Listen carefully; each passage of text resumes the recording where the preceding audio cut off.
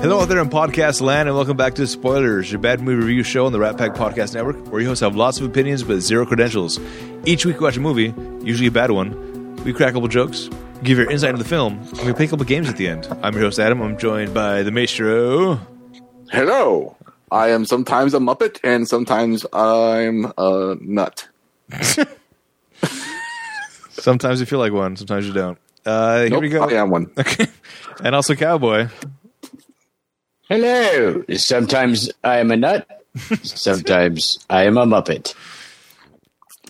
That was the most creative one you've done so far.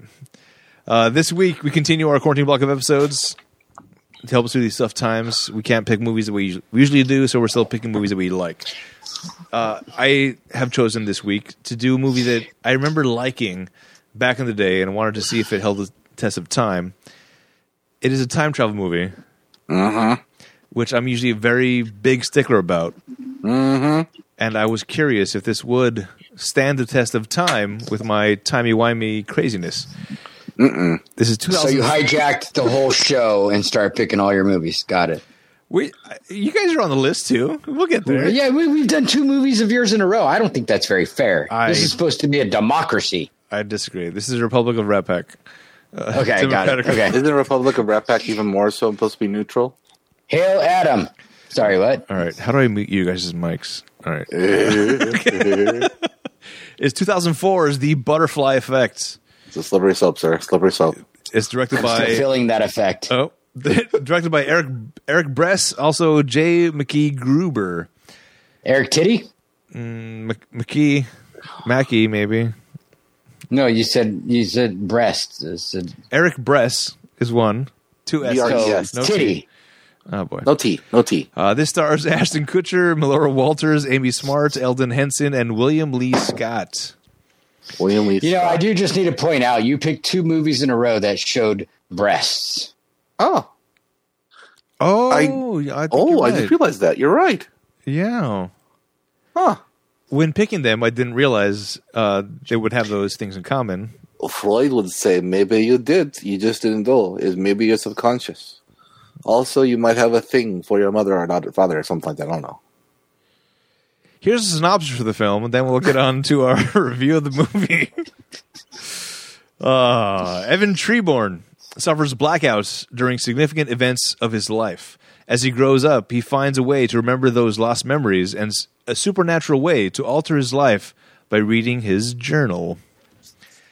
Was he born by the trees, just like Dances with Wolves? Was brought up by wolves? Tree so he was born? brought up by trees? He's the Raven. Yeah. You see, he's going to be the Raven. He was the creator of the Pirates, the TV show, the company. As long as he doesn't go rogue. Have you seen this movie before, Cowboy? I thought I had. I've heard of it many times. In fact, I thought I owned it, and then I went to go look for it, and I was like, maybe it's not the movie I was thinking of. And then I realized it isn't the movie I was thinking of. I was thinking of Shutter Island. I had not watched this movie before, but I had now. Maestro? I've watched this movie, which is the reason of my disdain last episode when you just told us that we were watching this movie again. Okay. So you did not like it the first time you watched it? Hell no. Okay. What was it about it back then that you did not like? Gee, let me think. I looked through my journal and I have superpowers to go back in time to a time where I black out. None of that makes sense to me. None of that should make sense to me or you. Watching it now, do you have a different opinion or are you cemented in your... Yeah. No, it's cemented. Cemented? Okay. Yep. It's cemented in like 5 feet of like hard, cold cement at the bottom of the ocean. It's never going anywhere. He used extra rebar. Yep. Oh. Yep. Did you think they used rebar with the stone shoes when the mafia was burying people? Or was I don't think it really would matter about that point. Okay. I mean, I guess if you really hated the guy, you might use some rebar. Who cares? All right. So I remember liking this movie and watching it again. I still like it. I really like this movie And I think it's because I'm such a stickler for the whole time thing. And there's time traveling in here, as mentioned in the synopsis. He has blackouts when he's a kid, and the way this movie, I think, to me, and I'll wait for you guys to refute this. It's very linear from his perspective. Time keeps changing around him, but he is still the same person. So if somebody were to time travel, he would be the same person. He'd have all the memories, and what I liked about this is that when he does change the past, the memories kind of flow into his brain, which is causing apparently some sort of tumor or something. Or is it a tumor? It's not a tumor. It's not a tumor. Okay. It's not a tumor. See, this is the thing what I was going about, okay? You see, the reality about this is, well, not the reality. The main concept is he goes back into time through reading his journal, changes his past, and then things change and memories change and things that he's supposed to remember change too, which kind of bleed out into something that doesn't make much more sense because he's literally sitting in the middle of a room reading a book and it's supposed to change everything that's happened in the past. There's so much, and that's supposed to give him a tumor or some sort of lesion on his brain. Right. How does any of this make any logical sense whatsoever? See, go ahead, Cowboy. You got something to say? No, I was just gonna say it wasn't like a lesion, but it was like a mass in his brain where the portion of memory is stored in your brain is causing it to expand.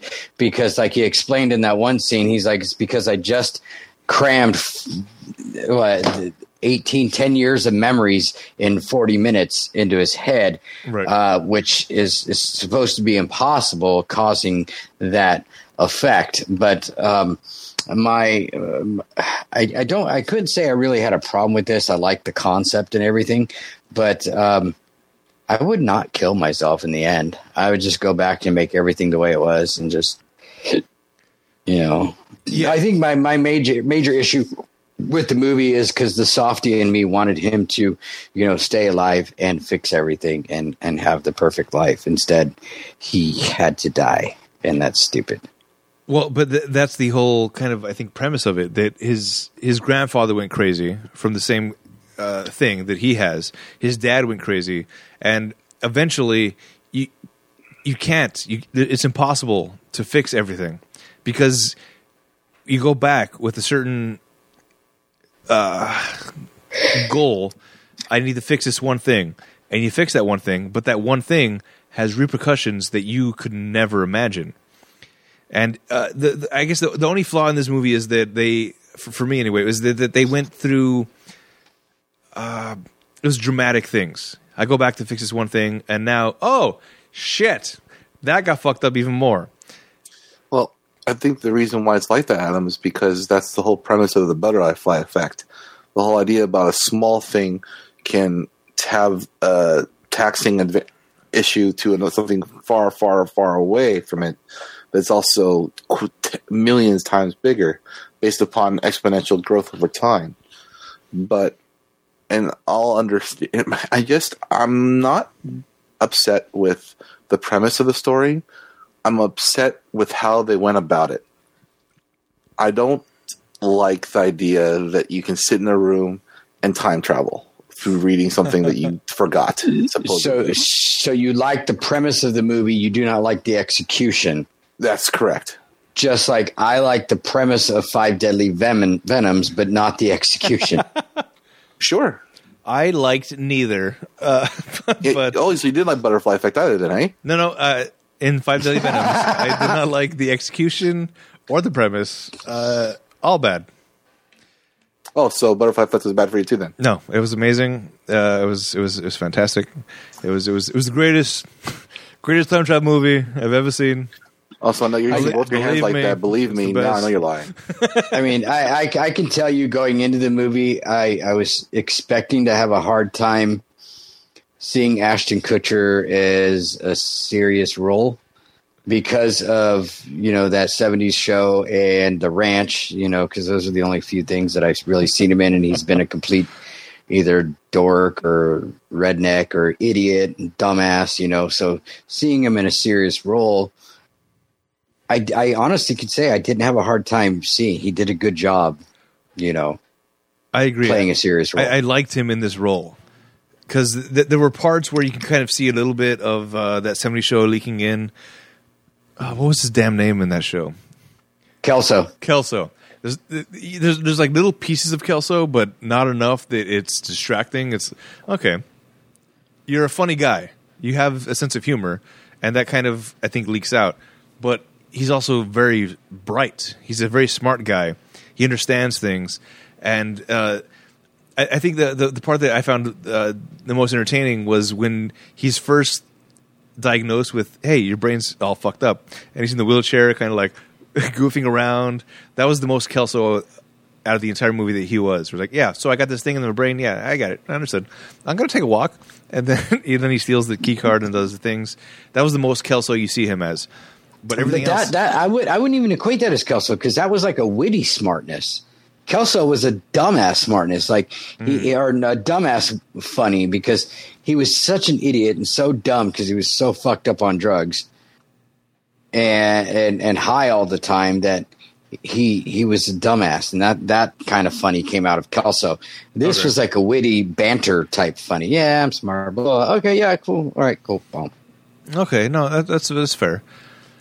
There was one scene that stuck out to me that I was watching this with Annie, and she was confused by it, but to me it resonated, and it was perfectly done. When he does change things at one point, and he comes back as a frat boy, and he is trying to get the pledges to do whatever. It was the rush week, or I don't. I was never in a sorority or fraternity, either one. But when he starts yelling at the recruits, and then he catches himself like, "Whoa, where did that come from?" And Annie was confused by it. But to me, it was crystal clear that it was the personality of him in that timeline bleeding through who he actually is. So when he was yelling at the recruits and being that dick, that was the two different worlds colliding, where he is himself, the smart guy, he went through all these things, and he's experienced life, and he's much more even-mannered person. But when the timelines crossed, and in this reality, he is that jock douchebag that wears bright colors and has his girl. When he starts yelling at the recruits, that is his personality in that timeline that is not him bleeding through, and that's why he kind of freaks out about it. I'm like, all right, go take a shower. You guys are fine. Don't let everybody mess with you.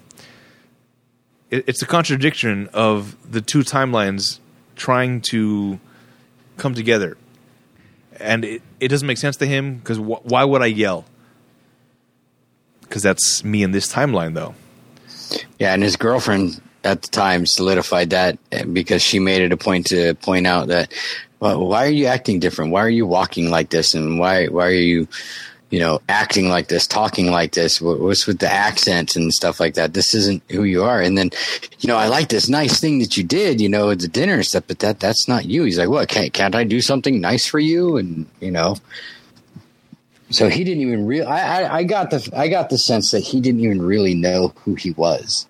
And like you said, who he was in that timeline, because of what he went and changed, and who he ended up being, was bleeding out, and he didn't understand it because he still felt himself inside.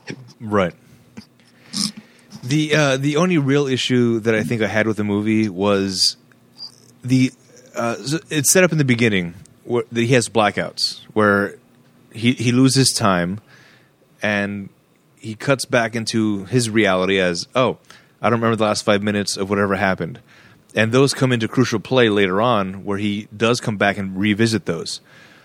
But he's revisiting separate parts of the timeline which should not exist if things got changed.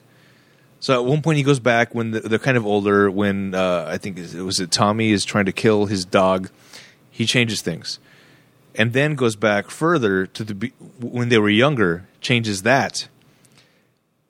And then he goes back and changes something that was further along with the firecracker or the M80 in the mailbox.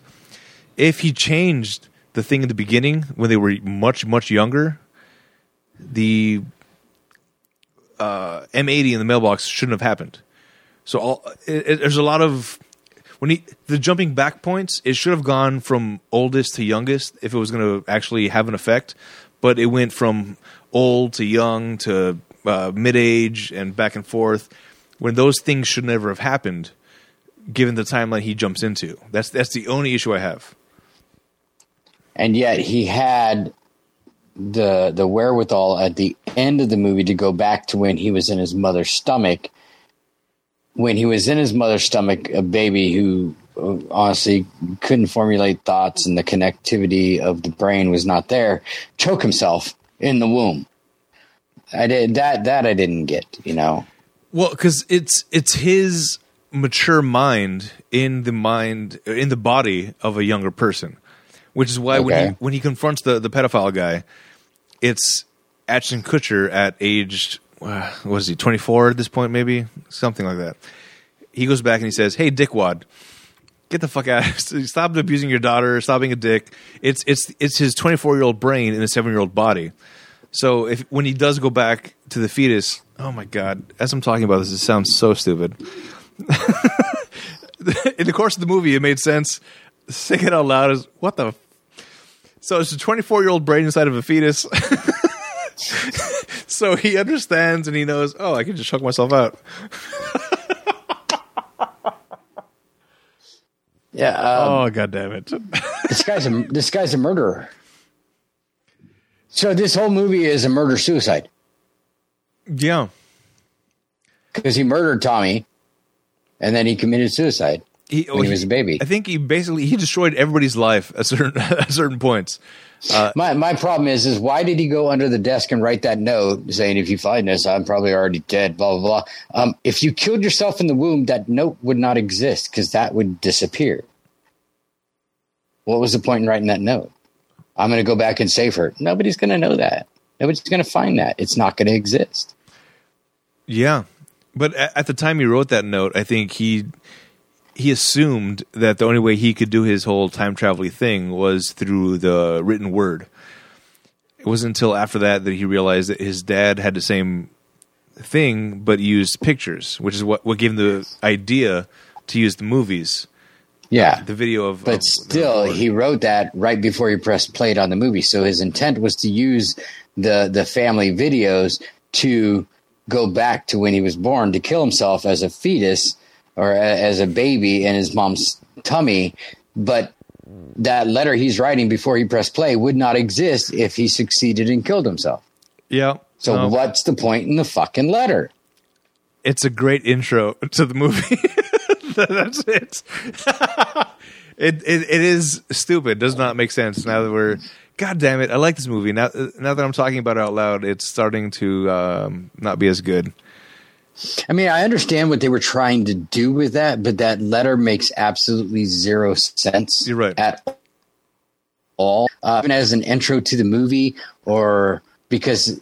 Okay, so the callback to the letter in the intro of the movie was to show that scene in its entirety at the end of the movie, which makes it even, okay, great. You got the callback in there for the letter and what he was writing underneath the desk, but the letter makes no sense whatsoever because it doesn't exist. Mm-hmm. Yeah. And I think maybe what they're trying to get across is the fact that he maybe is going crazy. Which the thing is, though, is if he did become successful and go back to his mom in the womb and kill himself, this movie is a moot point because this movie doesn't exist because who's there to tell the story of this movie? Right. So the movie's stupid. So he needs to live to have the story be told. Yes. To the average person that was in this timeline, none of this ever happened. But we're watching his journey to make it never happen. Oh no, maybe this is a bad movie. Fucks up your whole time travel. It was a great journey for me. I enjoyed the journey that it took me on, even though it by the end of it it's a non-journey. By the end of the movie, basically the movie made itself irrelevant. The past 2 hours are nothing. Everything you've learned about this movie does not exist anymore because of the way he erased himself. It's like a serious version of the movie Bedazzled. I'm going to need some clarification. Well, he keeps jumping from being one thing to another, although it's a different concept. He wasn't going back in time. He had the devil granting him wishes, and he just goes to one, to another, but none of them exist because he keeps going back and redoing things over and over again. But what's the point? So you just showed us a bunch of different possibilities of your life that, guess what, don't exist at all because you end up killing yourself in your mom's stomach. You said Bedazzled, and my brain autocorrected to Bewitched. I was like, I don't see how that's correlating. That's the Brendan Fraser movie where he's yes.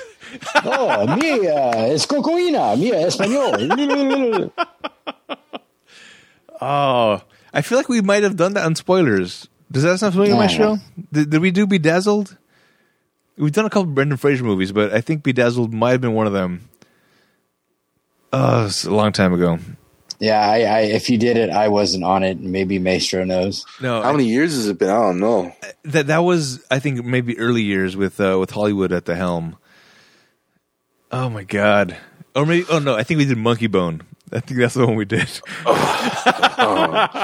Yeah, I know that. I know we did that one for sure. Oh my God, we've done so many shitty movies. Okay, so out of this whole movie, the one part of this film, I have two parts actually, sorry, that I actually was really quite interested in. Oh. I laughed at one part when he lost his hands. Okay. Because like, what the hell is this? Woo! Come on. And then the next one is the bit where he's actually choking himself out as a baby. This is ridiculous. See, the way the movie took me through the journey when he was choking himself out as a baby, it was nice. In a weird way, to me, it was a nice thing. How? Because it connects the dots of the non-existence. The psychic saying you don't have a timeline, you shouldn't be here. So it's I think what you thought was nice was that scene where he was a baby and he was looking at himself or being himself in the womb.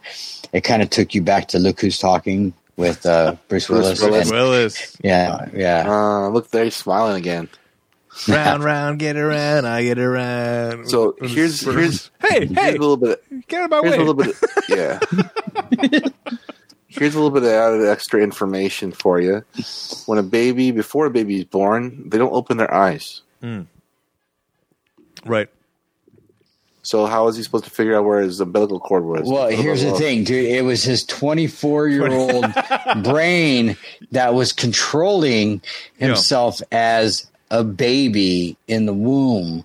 So, I mean, it's like we had a discussion last time what we would be like in high school if we had the knowledge and everything that we are now in high school, how different we would have been. Something tells me we'd be paraplegics by now. I don't know. Are we going to look at our arms and go, what the hell? You know, oh my God. Yeah. You know, a 24-year-old brain inside of a fetus, I think you open your eyes.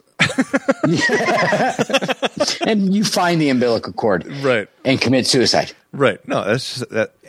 In any situation, all of us would do the same thing. Yeah, sure. I want to destroy my mom's life. She's already had 2 stillbirths. Let's give her a 3rd. It's like, and that was a kind of an interesting thing that was also kind of didn't make sense at the end when he's recalling back to that story when his mom was telling him, "I had 2 stillbirths before you." There's a it's not a flashback, but it's like a audio flashback when he's in the womb. You hear the mom saying, "I had 3 stillbirths before you," so he was a 3rd. So then, who is she speaking to at that point? A non-existent. Is this going to continue?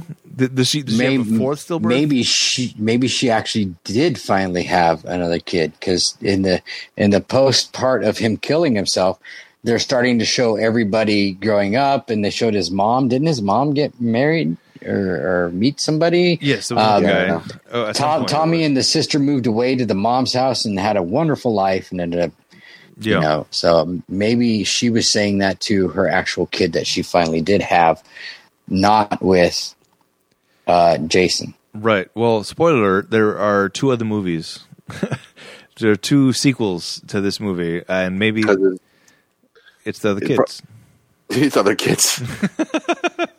Oh, lovely. I don't know. I'm kind of curious. I still, I think, enjoy this movie, even as we're talking about it. I'm enjoying it less and less. I think I want to watch the second and third, but I don't have very high expectations. Before or after you watch all the other Sharknadoes? Sharknadoes first, and then I'll watch the Butterfly Effects. Ooh. Because for all we know, what caused the Sharknadoes was a butterfly flapping in Japan that caused the tornadoes, or what is it, tsunamis? I don't know science. I'm not a botanist. It'd be Sharknadoes, dude. It's in the title of the movie. So, okay. So tornadoes were caused by a butterfly flapping its wings in Japan. No, they only cause typhoons. Oh, see, that's what I was asking. Well, once this typhoon reaches land and becomes a tornado, and then It's a Sharknado, though. and then Helen Hunt straps herself to a pipe with a belt, and she survives. Oh, And the Wicked Witch of the West comes down with her broom. with a guy from Alien. And a house. Yeah, and a house lands on the ruby slippers. Right. And then Emma comes and is the savior. And But then somebody comes in and rewrites the whole thing, and now nothing matters. yeah, right? All right. So basically, what Once we're upon a trying time. to say is never wear striped socks with ruby slippers. Got it. Yeah.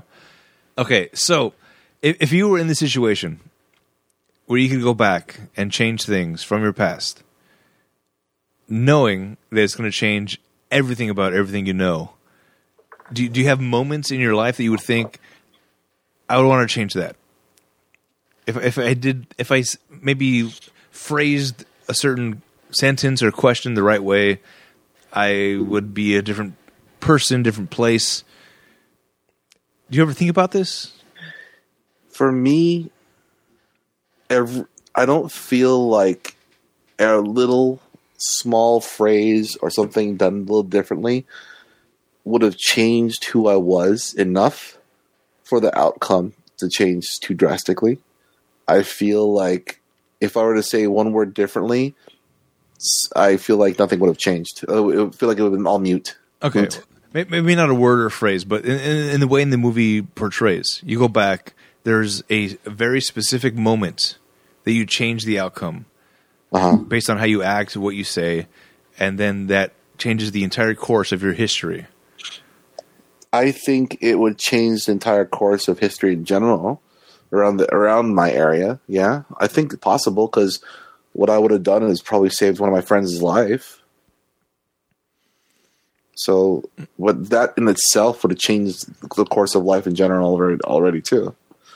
If there was a moment that went back where, this should be interesting.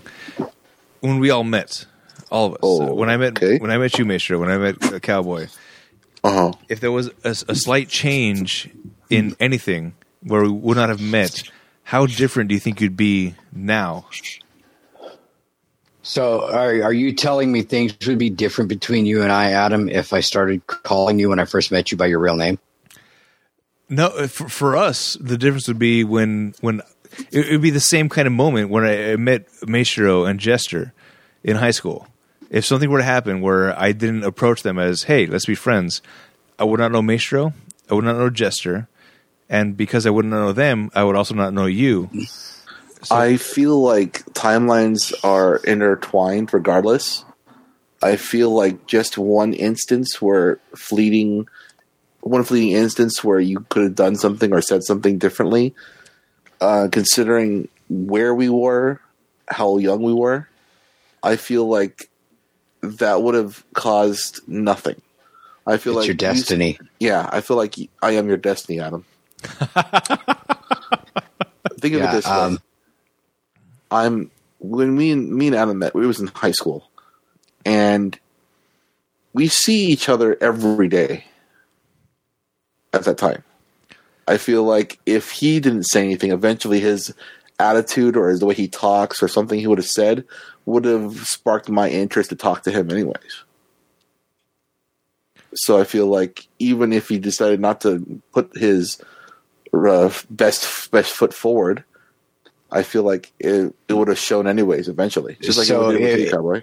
If you would have gone up to him in high school and tried to talk to him and he told you to fuck off, you would have been like, that guy's going to be really good friends with me one day. I feel it. It's happened before. Well, that's with lots of alcohol when you guys were already friends. No. I mean, like literally. I mean, I've had people tell me that they want to fight me and beat me up, and a couple of years down the road, we're like hanging out and talking and having a good time. I want to fight you in my dreams too, but that's only because like I would never try and do that in real life because I'd end up like the fetus of this kid in the movie. You choke yourself out? You would find some Jedi mind trick to pull on me to make me choke myself out. And it doesn't happen like that in my dreams, though. In my dreams, you still kick my ass. Let's be real about my dreams. But I at least get to pinch you once. Why wait for tonight? Bitch. Oh, I do that during the day. I do that during the day on my lunch break too, dude. Don't worry about it. I haven't heard of that fighting style, the pinching dragon. Don't worry about it. We can just That's do what just they do as in close Star as I Wars, get. just lightsaber In my dream, I actually go to punch him, but to him, it probably feels like a pinch because it doesn't come off very well. I'm imagining the fight scenario where you swing somehow. I don't know how, but you evade all his defenses, and instead of punching him in the face, yeah, somehow you avoid Maestro's lightsaber, and then you just do a honk honk. Well, he is wearing a big red nose, you know.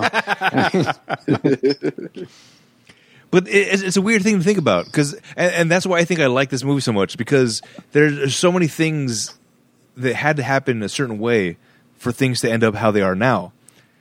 And as I mentioned before, if I never approached you and Jester in PE that 1 year in high school, our friendship wouldn't have blossomed to where it became. This podcast wouldn't be what it is, because this podcast is impossible without Maestro. Maestro's the one that kind of put a I was going to use different references. Use it. He put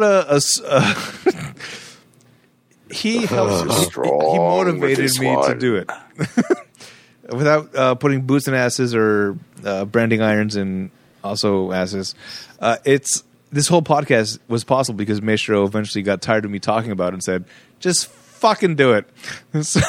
So without meeting Maestro, without approaching Maestro and Jester in high school, this wouldn't be a thing. The podcast wouldn't be a thing. My whole life would be different. Everything would change off of one instant. One simple thing that gets changed, and the whole course of your life is different. And I think that's what this movie did very well. It's a very small change in one situation, one act in the childhood, changes the entire course of the entire history of your life. And I think that's why I enjoyed it. Are you sure this is what you're hoping for? Everything, really? Okay. For those of you not on the video stream with us, Maestro has his pants down, and he's standing in front of the camera. I do not appreciate this. And he's playing with the puppet. Right. Oh, that's not a puppet?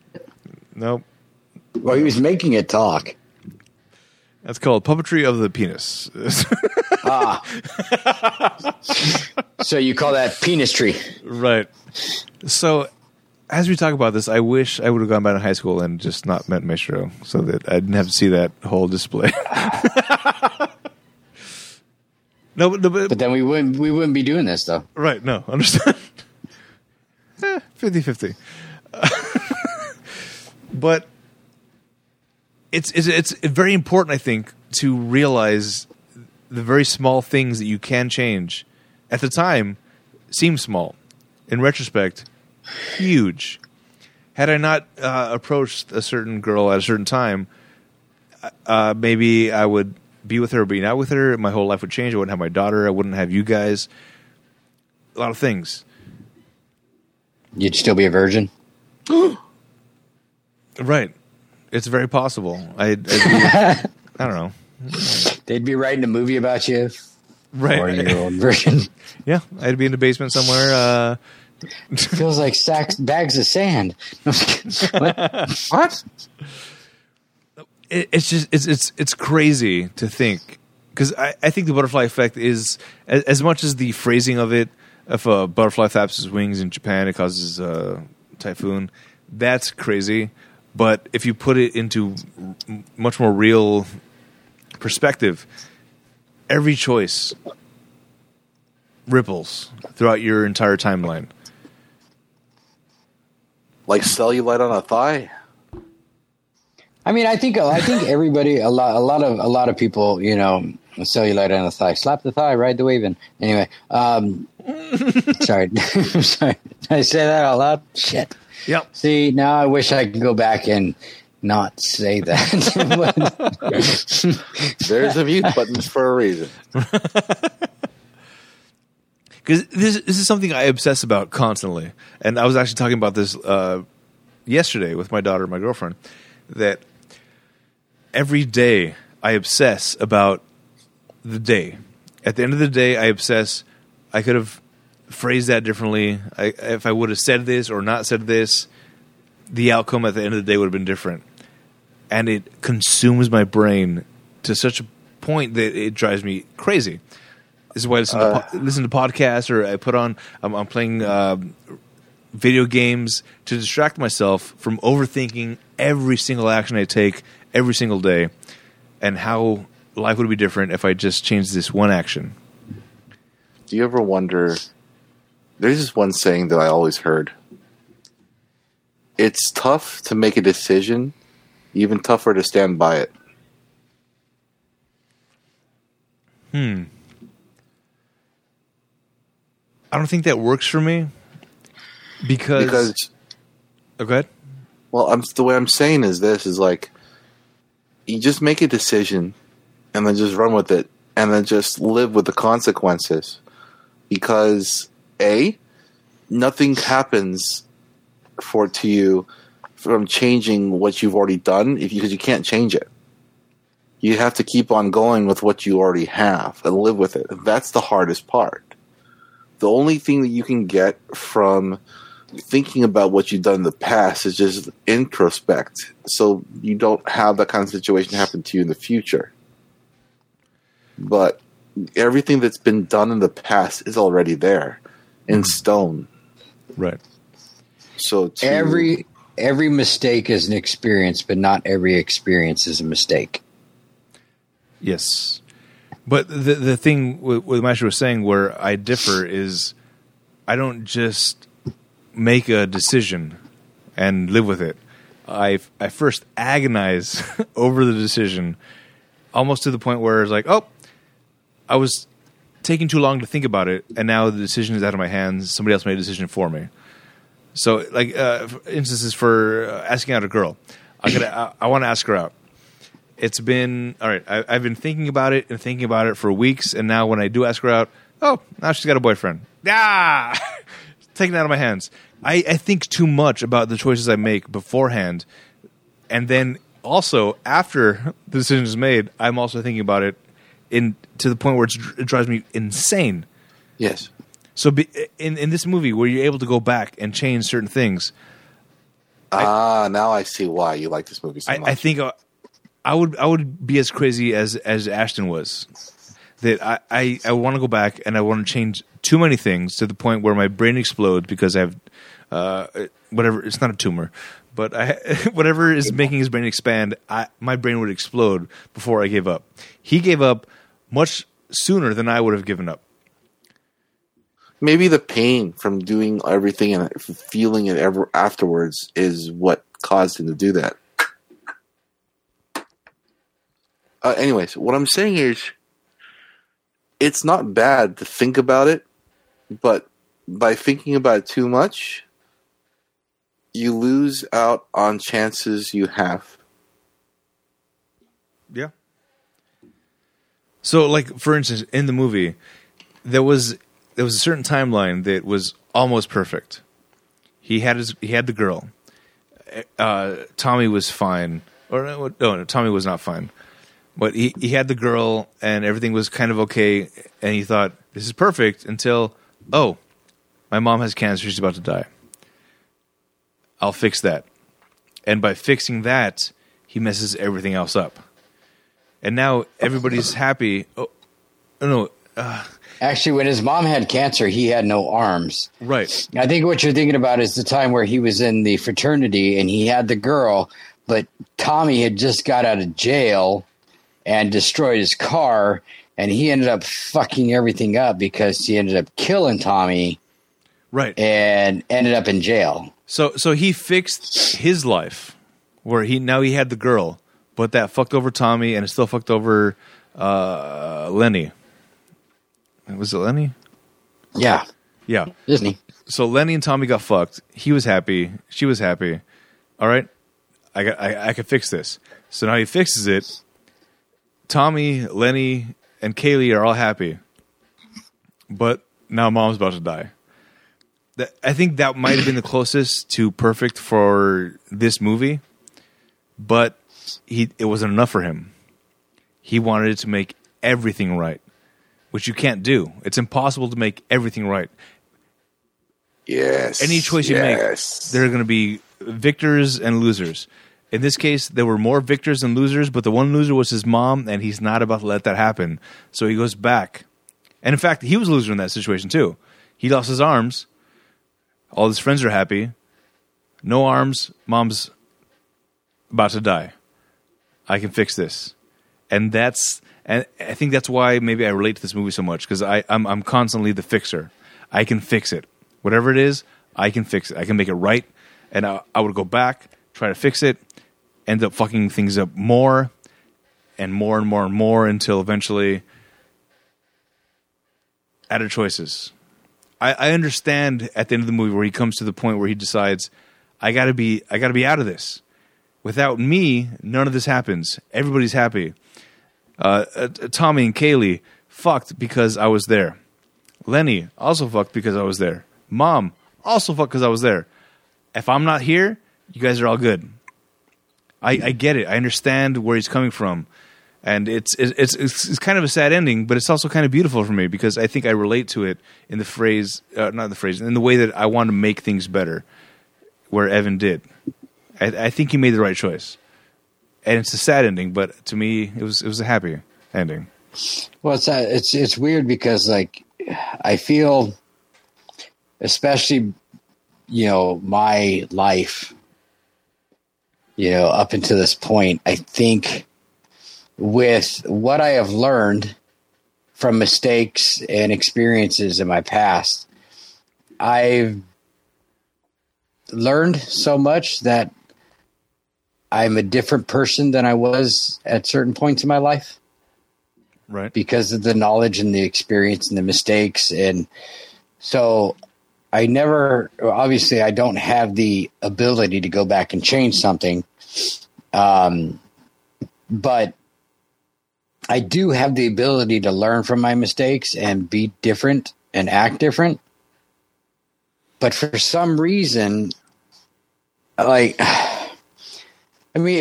getting to dive into it too much, but it's like I changed one aspect of how I was before, say with the previous relationship, and now I'm not doing that. But now I'm also over exaggerating, not doing it, that I'm causing something else. Right.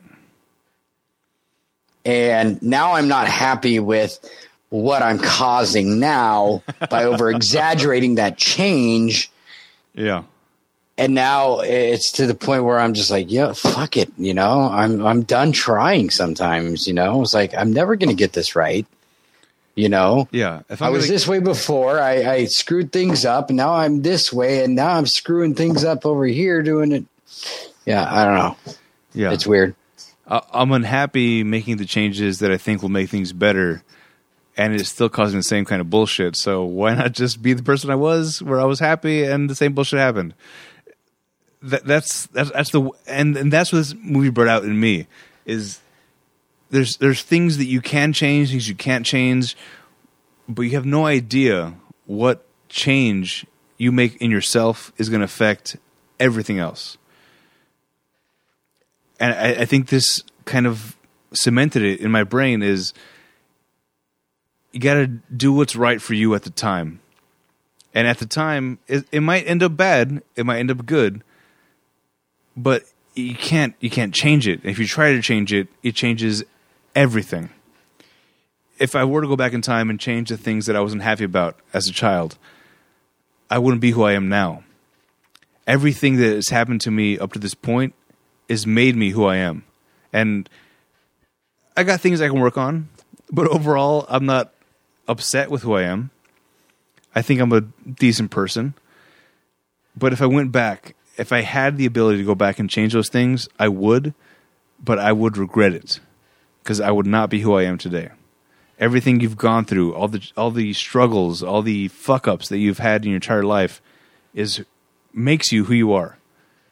And if you're not happy with that person, you still have the chance to, moving forward, make that better. But if you go back and change something, in the same way where Ashton went back, Evan went back and tried to change something, he became a fraternity douchebag. I don't think he would have liked to be that person. It seemed perfect, but it's not him. And I think that's why this movie resonates for me. I would like to change a lot of things about my life, but I think changing those things would make me a different person that I would not like.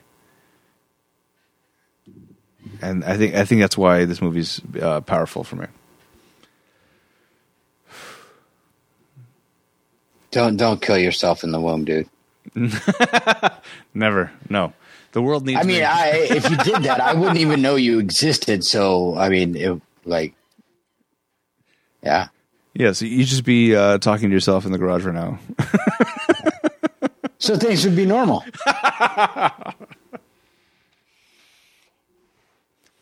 All right. I do think this movie has much more profound meaning than I think was taken by people. It's more important of a reflective thing than I think was given credit for, et cetera, et cetera, et cetera. Blah, blah, blah, blah, blah. Let's move on. If you have the ability to go back in time and change something, stop it. Don't do it. Right. Just don't do it. Yeah. Because you'd be a different person. And then the person that you are now would not want to change those things or maybe wouldn't. This is why time travel is so fucking weird. It's like Back to the Future, you know? Yeah. He changed one little thing. He grabbed the almanac, the sports almanac, and brought it back, you know? And go to the second movie, fuck everything up. Because, right. You know. And then he became president of the United States. Biff got the freaking almanac and. Yeah. All right. Anything else about the movie you want to talk about before you get on to the games that we're going to play? No? Cool. All right. So we're going to play. I'm just kidding. We're going to do the Rotten Tomatoes game. Okay. This is where I make you guys guess the score on Rotten Tomatoes for the critics and the audience. For those of you familiar with the scoring system, it's an average score between 0 and 59 is rotten, 60 84 is fresh, 85 and up is certified fresh. So I'm going to give you some reviews from the critics and the audience, and then I'll have you guess what they scored it at. Let's start with the audience this time. Let's do good reviews from the audience. This is from Avnish M. Can't believe it took me so long to watch this. Definitely one of Ashton Kutcher's finest movies and performances. If you think overly critically, I feel like that's bad grammar, you can point out numerous problems and issues with the concept and trajectory of the plot. However, if you're willing to suspend disbelief and just go with it, you're rewarded with an incredibly engrossing and entertaining movie that keeps you at the edge of your seat throughout and does not let go until the credits roll. All right. Good review. Here's another one.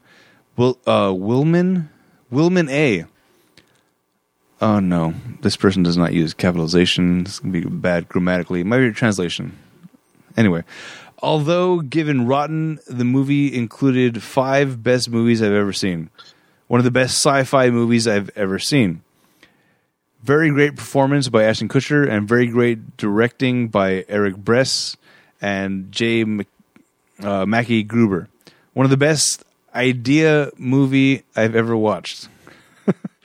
Very great start and beautiful with the ending. If you love fantasy movie and mind-breaking movie, you will love it just like me. All right, those are good reviews. Here's some bad reviews. It's interesting to me that the audience has much more detailed reviews than the critics, but let's move on. Bad review. Tim E. The acting, the writing, and the directing were all horrendous. This movie was a barreling, frenetic runaway train, and I had no idea where it was going as the minutes dragged on into hours.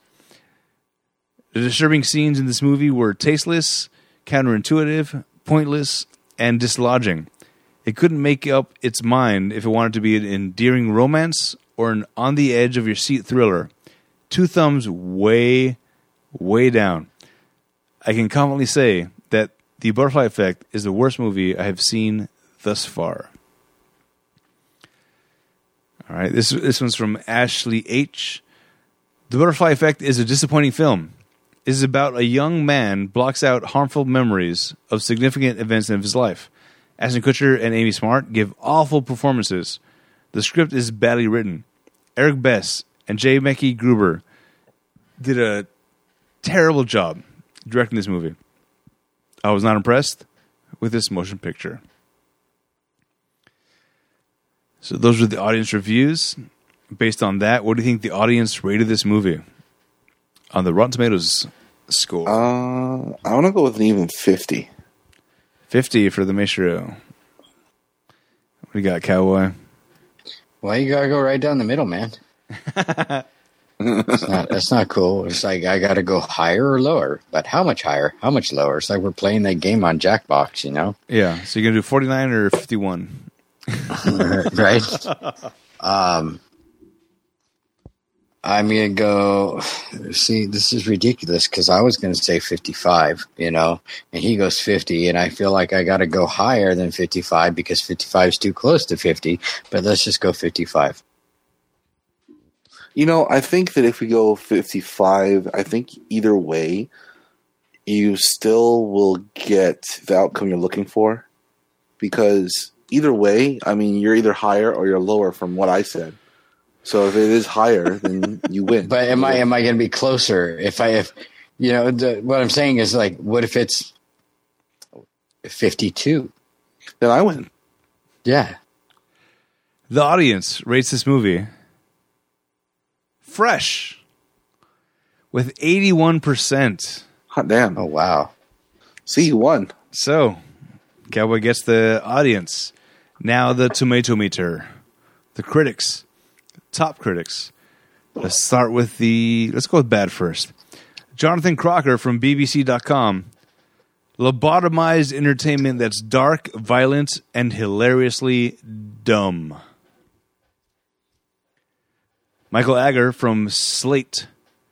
It's as if Kutcher decided that he would prove himself as a dramatic actor by trying out every cliched serious role in the history of cinema. All right, good reviews from the top critics. Mike LaSalle from San Francisco Chronicle. It's trash. That's a bad start for a good review. It's trash, and yet there will always be a place for this kind of trash at the movies. Not sure why that's a good review, but it is. Connie Ogle from Miami Herald. Better than you might expect, despite its awkward, slow beginning, drawing you in gradually, and paying off in surprisingly effective and bittersweet ways. So those were the critics' good and bad reviews. What do you think the tomato meter is? What did the audience rate it again? It was fresh at 82 80, or something like that. Fresh right? at 81. 81. You know? 81. Okay, I'm going to go typically how things usually go. audience usually rates things higher than critics. Typically, on a typical note. And I've typically found it to be about like a 20-point swing usually. Okay. I'm just going to go 20 points from 81 and go 61. Ooh. All right. Maestro. I'm going to go. This is going to be difficult. I'm going to go. Now you know where I was last time when you said 50. I was like, it's like, you son of a bitch. I'll do 70. I'll do 70. I'll do 70. 70? And Cowboy was 61? The tomato meter has this as rotten at 33%. Holy shit. Wow. Wow. Cowboy. This is a huge swing. You get both showcases. Wow. Yeah, but not because I was within 250 points. Oh, that's right. No, you don't get both showcases. All right. This is going to be interesting. Paul Giamatti and Gary Oldman were not in this film. We have found historically that they make films better just by being in them. So, if you had to take somebody out of this movie and replace Paul Giamatti and Gary Oldman into the movie, who would you take out and replace them with? I think Paul Giamatti should be Lenny. Yeah, I agree with that one. Ooh. Okay. And Gary Oldman, I was thinking as Tommy. Because he could play a pretty evil-looking dude.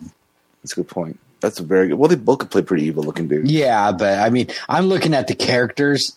Yeah. You know, Paul Giamatti fits the Lenny. look of Lenny, and Gary Oldman would fit more of the look. See, what threw me weird in this movie is Tommy is like the aggressor, the badass, and he's the shortest, smallest one of the bunch. Yes, Napoleon complex for sure. I do got to say the actor that played young Tommy was phenomenal. I loved young Tommy as an actor. He was so menacing, especially in that scene in the movie theater where he beats up that guy. That was chilling to me. Seeing him with that face, it was great. And the casting, I think, was also very good as far as young Tommy and older Tommy. Not so much with Kaylee, and also maybe not with Lenny. But the casting for Tommy, young and old, I think was perfect. And even Ashton's younger self and older self, I think, was very good as far as casting goes. The guy that played Evan's roommate in college, the gothic big dude, he was the big guy that played in American History X, right? Yes, he was. Ah, that's what I thought. Okay. And I have him as Paul Giamatti. That's my replacement. Paul Giamatti as a punk. Got it. Oh, my God. I mean, that would make it a comedy, though, wouldn't it? It would add some humorous things to it, for sure.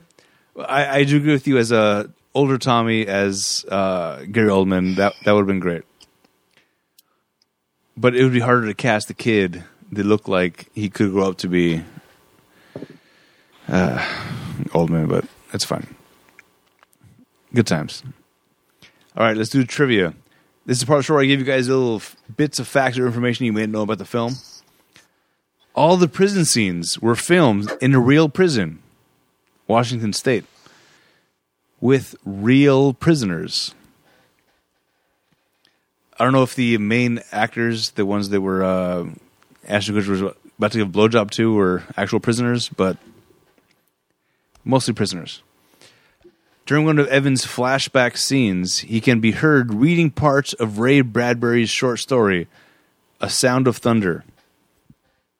In this story, a group of people travel millions of years into the past to hunt dinosaurs. One of them accidentally steps on and kills a butterfly, which drastically alters the future. Much like Homer Simpson when he went back in time and eventually got a donut raining world.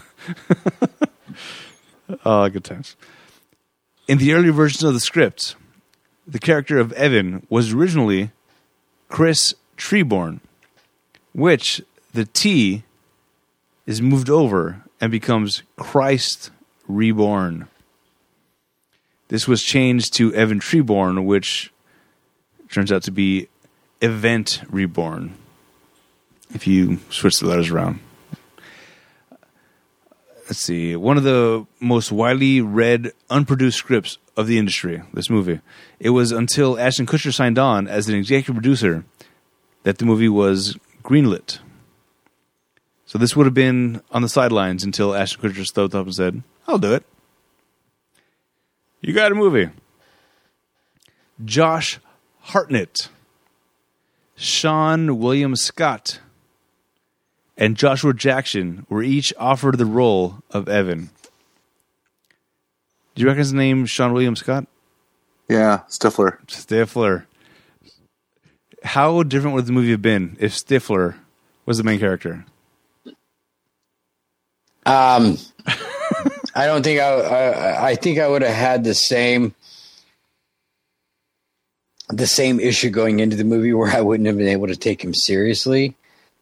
And I don't think he would have done as well of a job trying to be serious. Yeah. As Ashton Kutcher. I agree. That's crazy for me to say that. No, I agree with that. Josh Hartnett, I think he was the guy that played in Sin City in the elevator with the Gilmore Girl person. Anyway, it doesn't matter.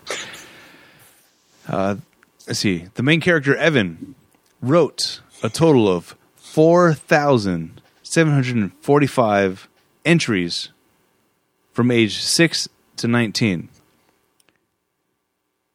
So it's about 13 years times 365 days. Therefore, the entries divided would make 24 notebooks. So 24 notebooks would have been his entire life that he had to go through, which is why I think he was upset at a certain point when his mom said, I only got you 3. No, I need a lot more than 3. I need all the notebooks because it's chronicling 13 years of life when he can go back in time and fix things. All right. Money makes the world go round. Let's put this film in perspective with other films that were released this year so we get a feel financially held up to its peers. The budget for this film was $13 million. I want to get you guys' guess what this film grossed, done grossified worldwide, foreign and domestically. $13 million multiplied by 3.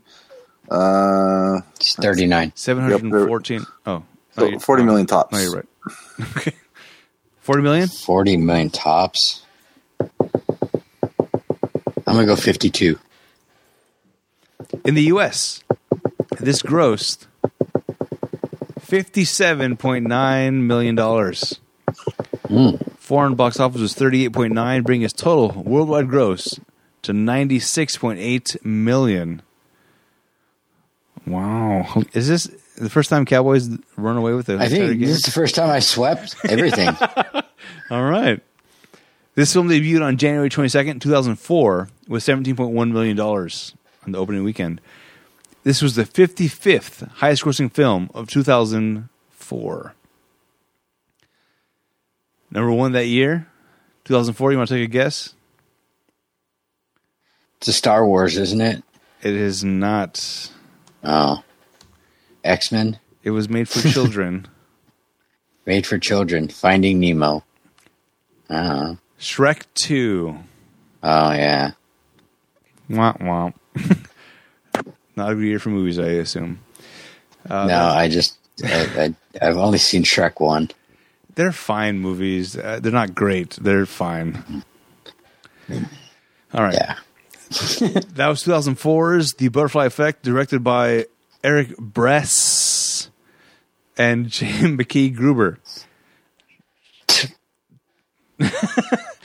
Check out our website, raphackpodcast.com/spoilers. Follow us on Twitter, Facebook, and Instagram @SpoilersShow. Check out and subscribe to our YouTube channel, Rat Pack Productions. Write to us via email, spoilers@ratpack.productions for any questions, opinions, or movie requests. Please rate and review. Oh my god! If you could only see the faces that are being made at me, the stupid Zoom. On Apple Podcasts, if you rate and review the show, it helps us in the rankings. Get us up there. It's good times, man. If you rate and review the show and you give us a recommendation for a movie, we'll watch that before any of the movie. Next week, unclear. There's a movie that I would like to watch, but I need to check in with other people's. We'll see what's going to happen. May or not involve Hollywood. We'll see how it goes. If not, we'll put that on to future dates with all this quarantine stuff and busy schedules. It's hard to keep track of things. If you have a recommendation, please, again, email us.